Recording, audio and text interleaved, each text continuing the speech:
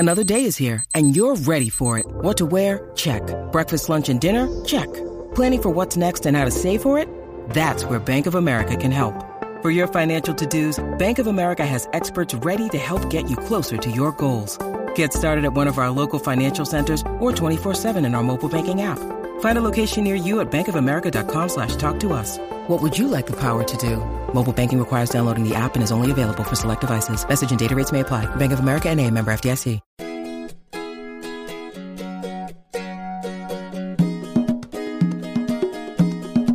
Welcome to the Modern Homesteading Podcast. We have allowed ourselves to become so disconnected and ignorant about something that is as intimate as the food that we eat. Be prepared to grow your own for victory.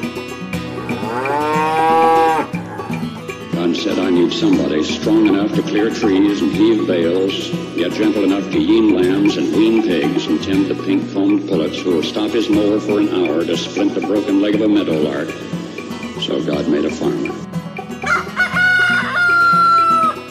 Hello and welcome to the Modern Homesteading Podcast. I'm your host, Harold Thornbrough from smalltownhomestead.com. Glad you're joining us today. The main topic of our show today is going to be how to protect your garden from everything that wants to eat it. I'm going to talk about a few things you can do to guard your garden against deer and rabbits and rodents, birds, bugs, all those things that want to eat your garden before you get a chance to enjoy it. So, but first let's chat about a few other things. Pickles. Is anybody else having a bumper crop of cucumbers this year? I have been canning pickles like crazy, and that's okay. We like pickles around here. I'll probably be doing a few more jars. Then it's going to be a lot of giving a lot of cucumbers to some neighbors pretty soon, I do believe. I don't think I've ever had this many cucumbers off just a few plants before, but enjoying that. I want to let you guys know also about a new website out there I found. It's called thehomesteadnetwork.com, and this is a group of homesteading content creators who have come together, and right now they have a show schedule for Thursday, Friday, Saturday, and Sunday nights where different content creators go on YouTube Live and talk about different topics related to homesteading. So I think that would be something you enjoy. I would suggest you go and check that out. I think it's really good. And also, I just want to let you guys know about these Achocha Fat Baby Cucumber seeds I just got. I purchased those from AnAmericanHomestead.com, and I had seen a video he'd done a couple years ago talking about them, the Achocha cucumbers, and I'd never heard of it before. And I was watching the video, and I thought, well, that's really interesting. And then he mentioned that he sold the seeds online, and I thought, well, I'm going to go check that out. And I went and looked, and he was out of them. And then I think I went and looked like a few months later, and he was still out of them. And I caught some this time. I went there just a few days ago, and he had some in stock, so I ordered some. And there's some crazy looking things. If you've never seen one of these cucumbers, you ought to Google it and check it out. They're really crazy looking. Read a little bit about them. I don't think I'm going to have time to, I was reading up on them. I don't think I'm going to have time to plant any this year. I'll probably have to wait till spring, but they look like a great crop to have. And I'm anxious to get them in the ground and grow some of these Achocha Fat Baby cucumbers, just see what they're going to be like. And yeah, I tell you what, I think I'm getting kind of soft in my old age. I went out to take the trash out the other day, and there was this baby bunny rabbit sitting there, and there was a cat. One of the neighbor's cats was over in my yard, and just a few feet away from the rabbit. And I yelled at the cat, told him to get away. And I reached down to grab the rabbit, and I got a hold of it. It tried to get away, and I got a hold of it, but then I looked, and yeah, the cat had done gotten a hold of it and, ripped a lot of its back apart and stuff. So, I had to dispatch the rabbit and take care of that. But, man, I'll tell you, that gets to me in a way like it never did when I was younger. So, I think there's something to getting older and getting softer, I do believe. I was pretty upset at the neighbor's cat. And, I've dispatched many animal in my life, especially rabbits. raising rabbits and everything. But I don't know, when it has a purpose behind it, you don't feel too bad about it. But when you see it like that, it's like, stinking neighbor's cat. Anyway, let's get on with our main topic of the show today, and that is protecting our garden from everything that wants to eat it before we do. Let's just jump right in with deer. Let's talk about deer. I live on an urban homestead, and deer aren't a big problem here. That's not to say that urban homesteads don't have deer problems. I've seen deer in my town. We live about 5 miles from a fish and game wildlife reserve, a pretty large one. And I've seen them in town before. They've never been in my yard that I've ever seen. And you can't just dismiss it just because you live within a city limits. Deer don't read the signs. They don't know it's the city limits, and they will come in. And I think after a while, sometimes they figure out that is sometimes the safest place to be, because there's not guns flying shooting off at them and things like that. So it's not to say you won't never have a problem with deer. Well, we're going to talk about a couple things with deer, how to keep them out. One would be physical barriers. That's a fence. But it takes a really tall fence. It takes about an 8-foot fence to keep them out, and that can get pretty expensive. But something else you can do, which can be just as expensive because you're talking twice as much fence, is build a double fence. And when you do that, you only have to have a 5 or 6 foot fence, but you have to space them, have one inside and one outside, about 3 to 5 feet apart, because a deer doesn't like to jump in an area where it feels trapped and it won't jump in there, because it'll have to do a double jump. It's too far for it to get across both fences, and it don't like jumping between fences like that. So a lot of people have had success with building that type of a fence. That's one way you can go. If you've got a permanent structure, permanent garden area, not too big, and you got the money, it's probably the best thing you can do is build a nice fenced-in structure around your garden. It serves a lot of purposes with other animals, not just deer. So, a nice fenced-in garden is great to have if you can afford it, but it is costly. I think, personally, one of the best things you can have is a dog. If you have a good outside dog that's running free, stays on your property, it's a great thing to have. I have a dog. We don't have deer problems, so it's not really an issue. But he comes in handy in other things I'll talk about here in a few minutes with keeping animals out of my garden. A dog works really, really good. It's probably one of the best things you can do, honestly, is to have a dog out there, garden it. They'll be out there at night walking around, checking things out. They'll keep the deer at bay. Another thing you can do is purchase an electronic repeller. Yard Sentinel makes this ultrasonic repeller. It's an inaudible sound wave that it throws out, and the deer hear it, other animals hear it. It works for all kinds of animals, not just deer. But, I've never used one. But I was reading some reviews on Amazon a while back, and it sounded like people have some pretty good luck with it. So it might be something you might look into. They're not real expensive. I'll put a link in the show notes of this episode if maybe you want to go check and see what it is and find out a little bit more about it. They look like they'd be handy. I've thought about getting one just for other reasons, not deer, of course, but other reasons. Another thing you can do, and this is kind of an odd thing, but you can spray predator urine around your garden. Believe it or not, there is a website called PredatorP.com, and they sell predator urine to work up a fear in deer and other animals and keep them out of your garden. So you might want to go check out PredatorP.com and spray some urine around your yard. I think it'd probably work. I think you'd have to spray it quite often. Every time it rains, I'm sure it would just wash it away. But you can read up on that a little bit. Never used it. Now, I did have a friend who tried this. This is scattering human hair around a garden. And they said it worked really good. And I've heard other people talk about it too. And, they just went to a barber shop and asked for the hair and asked for some hair. And they took it around and kind of made a border around their garden with it. They just kind of went all the way around. Now, I tend to think that if you're in an area where the deer are real used to people, it probably wouldn't work as well. But if you live way out in a rural area where the deer are pretty skittish around people, I could see that working pretty good.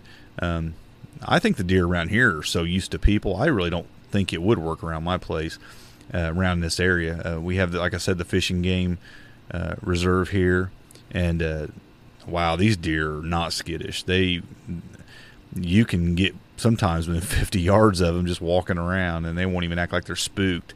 They really don't pay a lot of attention to you sometimes. So I don't know how well that would work. It might work for you. Might be something you'll try and have good success with. Now, there's also a product out called Deer Scram. Now, they make other scram products for other animals, but they have one specifically for deer. I think it's deer and rabbit, actually, the one they have for deer. And I've heard that it works really well.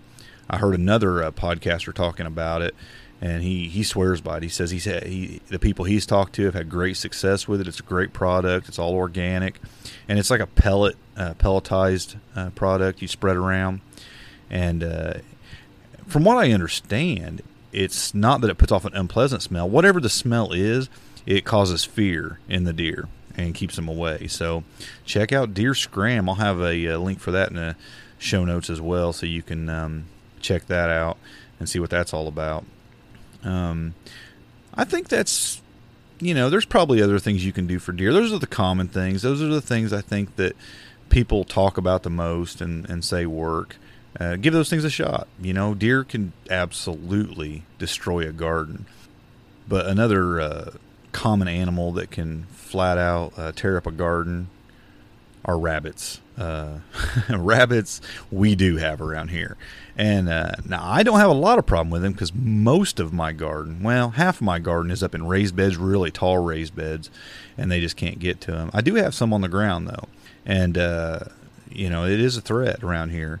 So what do you do for rabbits? Well, I just said one of them, didn't I? You build tall raised beds. They can't get to them. That's one way. It's a kind of a preventive action ahead of time. The ultrasonic repeller is supposed to work for rabbits as well. I mentioned the Scram product. They have it for rabbits. And now I did hear that it didn't work as well for rabbits, so I don't know. Now this was interesting. I ran across this article from growsonu.com, and it's a study that was done in Amsterdam, and as Dutch farmers have devised a hot and spicy way to stop rabbits and rodents from munching their lettuce, carrots, and wheat. This is interesting. Spraying fields with the American sauce Tabasco sends the rabbits 3 feet in the air with shock and running for cover, said a spokesman for a local agriculture cooperative. The Dutch Animal Protection Society is happy with the spicy repellent, unworried by the possibility of burned bunnies' mouths. Preventive measures are exactly what we want. It's better than going into the fields with a shotgun, said animal welfare spokesman. It goes on down to say the farmers will now try to make Tabasco an officially recognized pesticide for subsidized use on larger scale. At least 5 small supermarket-sized bottles of the spicy sauce are needed for spraying 1 hectare or 2.5 acres of crops. Now, I did a little bit further study on that, and I actually found a guy who'd done some study here in the United States, and he said for a small garden application, like 1 ounce of Tabasco per gallon of water, and spray that around on your crops. And the rabbits do not like that. Obviously, rabbits nor other rodents. It says that study's for rabbits and rodents, so it would work for other things as well. So I think that's awesome. I think if that works for you and you're having trouble with rabbits and other rodents chewing up your garden, what a great natural way to protect your garden, and really simple. An ounce of Tabasco and a gallon of water. Sounds pretty simple. What about other rodents?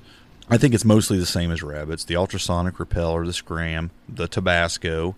Now, if you have like moles and voles and things that will come up underneath into your garden, that's where raised beds do work really good, especially if you can have some kind of a barrier between the soil in your raised bed and the ground. Now, I have built my raised beds, and if you can actually look on my website and find where I built mine out of pallets, used pallets, and they were chemical-free pallets, quarter pallets, and they're about 3 foot tall. But I didn't want 3 foot of deep dirt in the raised beds, so I had actually stacked 2-3 pallets. I think it was 3 pallets on the inside, deep up, laid landscape fabric over that, then cardboard, and then filled my dirt up from there, creating a really tall, way high barrier, keeping anything from coming up underneath into the beds. Now you can put hardware cloth down at ground level, like I think it's a 1/2 inch square hardware cloth. You could probably use chicken wire, but I think smaller animals could probably squeeze through that and chew on that, maybe get through it. I'm not real sure. I know hardware cloth would work very well. It's really durable, solid stuff. And that would work good if you laid that in the bottom of a raised bed to keep out the rodents. Another problem you might have in your garden are birds. Here's where my dog is great. My dog hates birds, hates them. And he has a dog door in our back door, and he just runs through that thing. We can hear him at night, and he'll run out there and chase birds off, or in the evening. And he pretty much keeps an eye on things. He don't like birds, so he's all the time chasing them away and getting rid of them. So, and I don't mind a few birds around to eat the bugs that we don't want around here, but he'll keep them. He sees them in the garden. He'll run out there and yap at them a little bit and keep them flying. Also, the ultrasonic repeller works great for birds. It says really anything to scare the birds is going to work really good. How about an old-fashioned scarecrow? I mean, people used to use them all the time for a good reason, because they worked. But you've probably seen a cartoon of a scarecrow with 20 crows sitting on it. It didn't really work too well, but it's worth a shot.